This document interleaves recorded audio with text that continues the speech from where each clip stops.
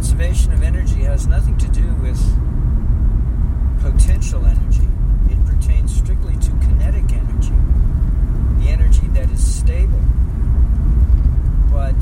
and expressed. It's in expressed form.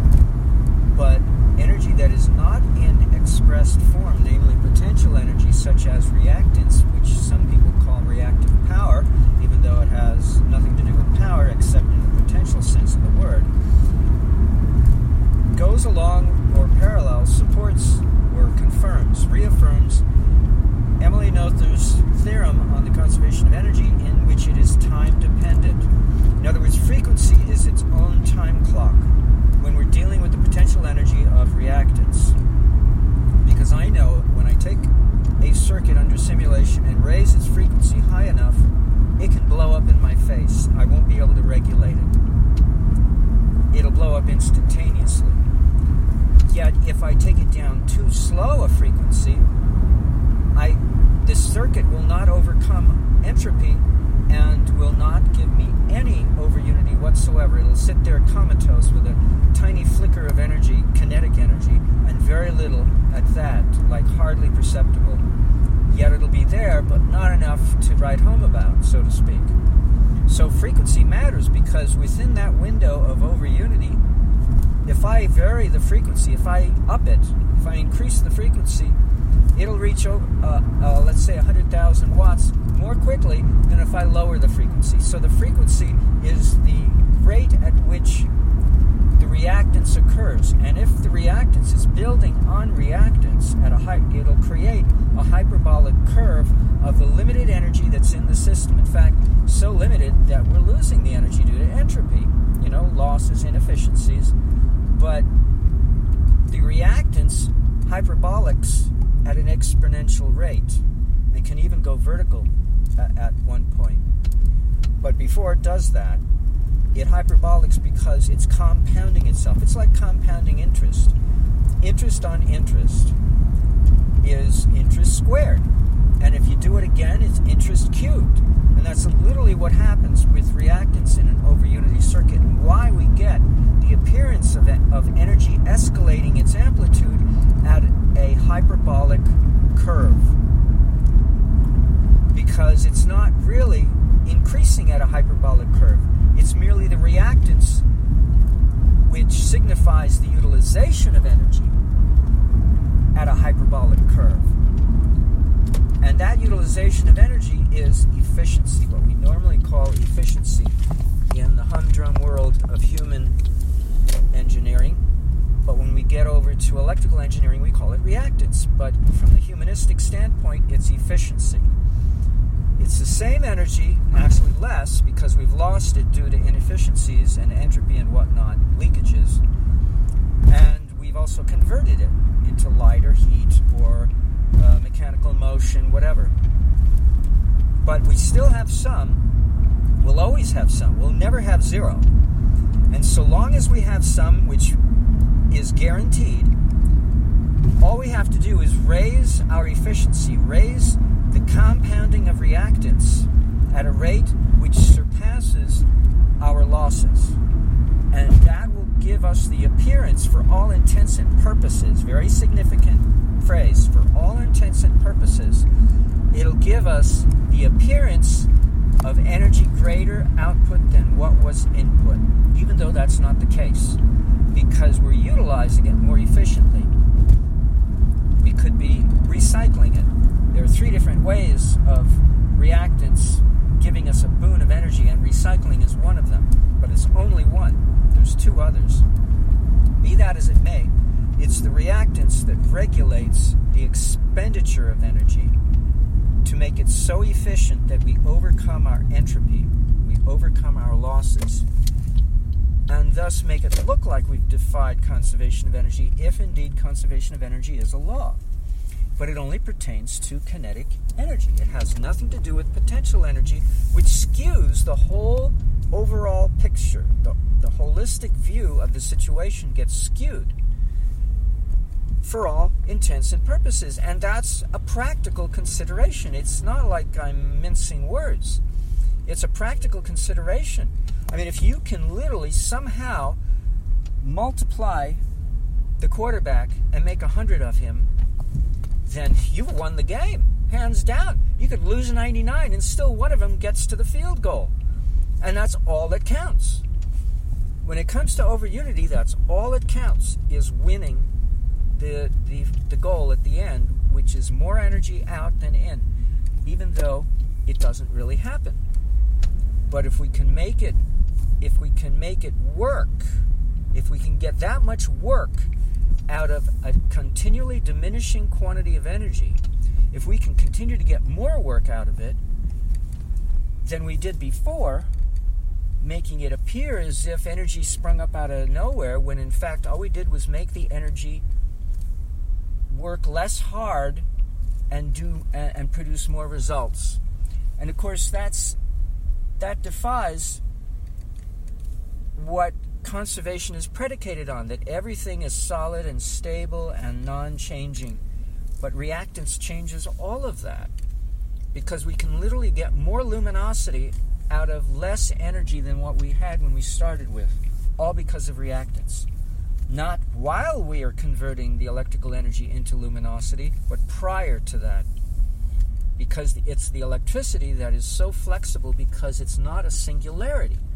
It's made up of multiple ingredients. All of them are reactive components. When Eric Dollard talks about the ingredients of electricity, he's talking about reactance. He's talking about capacitive reactance, inductive reactance, and frequency. He's talking about reactance. He's talking about potential energy, are the ingredients of what we call electricity, which we should really call kinetic electrical energy, because it's realized, it's manifest, it's something we can use. We can't use potential energy, right? Nobody can use potential energy.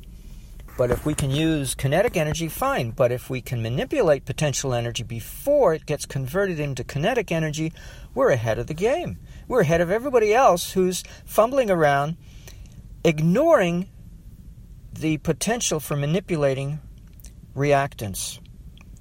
Because it's a field of the square root of -1, we can do whatever we want with it before we square it.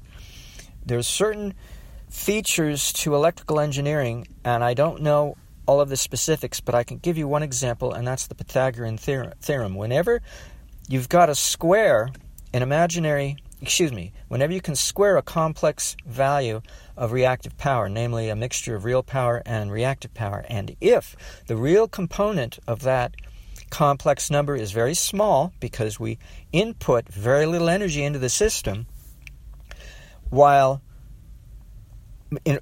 we do that, we fail to repress the squaring of the imaginary component that liberates that potential energy into negative watts, into the generation of power. We've literally generated power in the course of doing our computations to figure out what's going on. Whether the simulator does it or we do it, somebody has to do it to plan ahead. Like building a bridge, a suspension bridge. We got to plan ahead, and you got to use equations to do that. Whether you use a simulator or not, or whether you double-check the simulator's results with your own computation, doesn't really make any difference. At some point, we're going to have to do math in order to engineer the outcome of running a circuit. And at some point, the complex value of reactive power is going to get squared. But nobody stops to think about the assumption, and it is an assumption, that we have to give the total amount of energy to the load, or else the load will not run. That is wrong. That's false. That's only if we ignore the value of the manipulatability of potential electrical energy by manipulating reactance. We overlook that. But it only works if we feed the circuit far less kinetic energy than what it requires to run the load. That's one of the requirements, but if we don't follow that requirement, nothing else will fly, and we might as well forget about it. The whole discussion falls flat, and it lands in your court and stays there. That's why you're so stubborn with your statement, oh, conservation of energy is a law all the time, because you're assuming that the load has to be supplied with the full quantity plus extra to cover losses of kinetic energy, or else it will not operate. The appliance will not operate. We won't get the light or the heat sufficiently to what we had engineered for. But that's only one reality. The other reality is that we use reactants, the manipulatability of reactants, of potential kinetic energy, namely reactants or reactive power, to modify our use of whatever paucity, whatever scarcity of kinetic energy is in the system. But we put that scarcity in there on purpose so that we can manipulate it. We cannot manipulate it if we put in the full amount, or even half, or even 25, or 10%, or even 1%. It takes nanowatts or picowatts to get the results I've seen happen. You can't do it any higher, except under very rare circumstances, you might be able to go higher than nanowatts. But it's usually and it's a window. You can't go too low either. But it's a window of opportunity that electrical engineers overlook, thinking how smart boys they are, because, yeah, they're true, but only in the terms of tunnel vision, only in terms of what they've been trained to think in terms of. Simulators are not hypothetical instruments. They're theoretical instruments. They use known mathematical relationships of electrical engineering that have withstood the test of a century at least, dating back to at least Oliver Heaviside. He couldn't have solved the transatlantic problem without the help of math, and he's not an electrical engineer, he's a mathematician. So his math solved the problem, plus his outlook, his way of solving the problem, because he knew it could be solved, and the approach that he took. He was thorough. He analyzed it, just like Steinmetz would thoroughly analyze the situation before coming up with a solution. Well, I use trial and error on the simulator because I don't know what I'm doing in the beginning. But I've learned certain principles since then, and using an extreme scarcity of input wattage is crucial. It doesn't have to be a sine wave, doesn't have to be DC, but it pretty much has to be one or the other. It can't be any other waveform for input. That's the other thing I've noticed, but that's a minor detail in a sense. The main thing is it has to be a scarcity of energy, or else reactance will not compound itself on top of reactance and give us a hyperbolic shifting of reactance, causing the energy to appear to be doing that, when in fact it's the reactance doing that. In the primary sense, having an impact on our perception of the energy, making it look like the energy is doing that when it's really the reactance that's doing that to our perception of the energy. Let's put it that way. So we think of capacitors and coils as containers, but they're more than that. They're prisms, they're telescopes, they are glass lenses. They cause us to look at energy and evaluate it based on what we see. But when I construct an over-unity circuit, I'm putting in reactances that changes our perception of how much energy is actually there. We know how much we put there. In many of my circuits, I don't have an input of power. I pre-charge 1 or 2 capacitors with a microvolt of charge.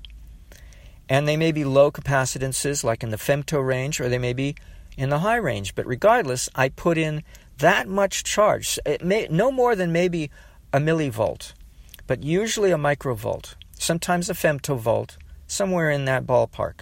I can go as high as maybe 10 volts maximum, but I don't like to go there because I run the risk of the circuit not giving me the compounding of reactance. So I usually like to use a microvolt as a default condition and then see afterwards, once I've constructed the circuit, how I can make it more efficient. Can I raise it? Can I lower it? Whatever. Or does it not change anything? Fine. If it doesn't change anything, that's a very interesting consideration in which the input energy has no causal direct relationship with the output energy. It's the reactance getting in the way, changing the whole perception of what the energy is doing.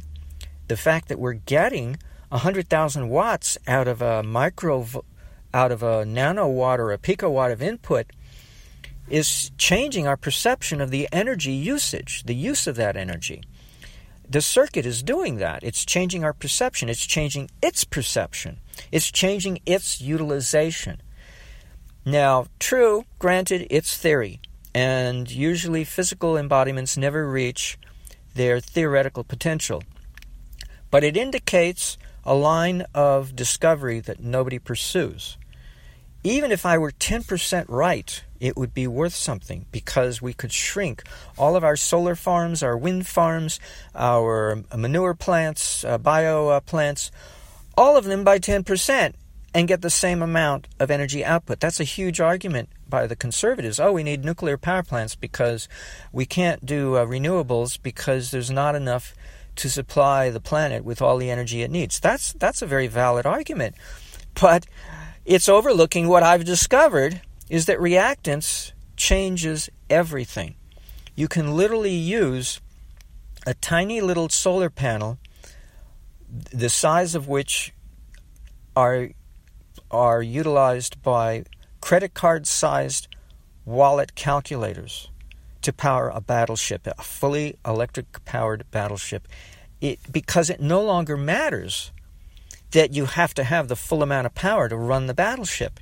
All that matters is that you have some, and that you have very little of to satisfy that criteria of some. It has to be very little sum, S-O-M-E sum, very little, in order to manipulate it with the help of reactance, or else you're not going to be able to. So this is a criteria that everybody overlooks.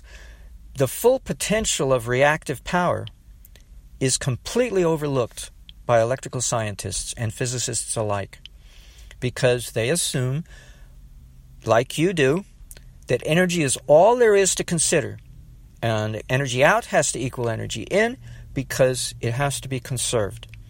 And I'm telling you, no, it doesn't have to be conserved. It can be reused.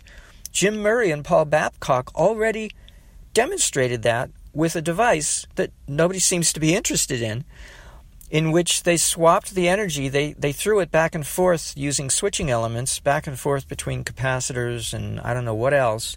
And they ran a 100-watt electric light bulb on far less energy from the wall outlet than it normally takes to run a 100-watt light bulb. I can't remember what the increase was. Let's say it was a factor of 15. That's a huge increase of energy efficiency, is to get 15 times more work out of a fixed amount of energy than you would if you did not use reactive power, if you just used a flashlight circuit. A flashlight circuit is basically a dumb circuit, and I construct intelligent circuits that make use of this manipulatability of the elements of electricity, because electricity is not a singularity. Just like the atom, Democritus thought the atom was indivisible, and we found out, nope, it is divisible. Well, so is electrical energy divisible into components that it turns out are potential energy things, items of interest. They are not kinetic. When they come together, they create kinetic energy that we call electricity, but when taken individually, they are not kinetic at all. And because they're not kinetic, as individual elements or ingredients of electricity, they are fully manipulatable and outside the realm of the conservation of energy because they're not kinetic energy. That's the important word missing from the conservation of energy, conservation of kinetic energy. You can't apply the word conservation to potential energy. It would be a contradiction of terms. So conservation has nothing to do with potential energy, and it has nothing to do with the ingredients of electricity. And what I do to make it manipulatable is to get the amperage and the voltage out of phase by 180 degrees. That's as far apart as you can separate them, those fields, the capacitive field and the inductive field of, let's say, a strip of wire, without actually having nothing there. But you can have them there, but they are so completely out of phase that you can't even call it electricity anymore. It's so out of phase. And it's not even a waveform. It's a dot, a blip, marking the manifestation of kinetic amperage or kinetic voltage out of phase with each other potential voltage or potential amperage out of phase with each other by 180 degrees, but only for a moment. And I don't even know what the moment duration of that moment is. All I know, it happens only twice during each cycle, once each half cycle. And then it immediately disappears, and then it reappears again, and then immediately disappears. And the simulator traces it out as a triangle wave, but it's not a triangle wave.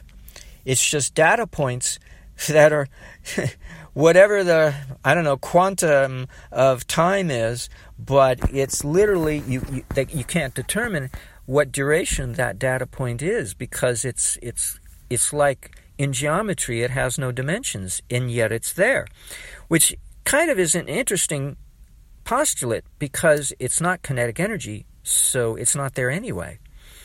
It's postulated to be there because the math works out. The century of electrical engineering testimony to the fact that imaginary numbers do work even though we can't prove them.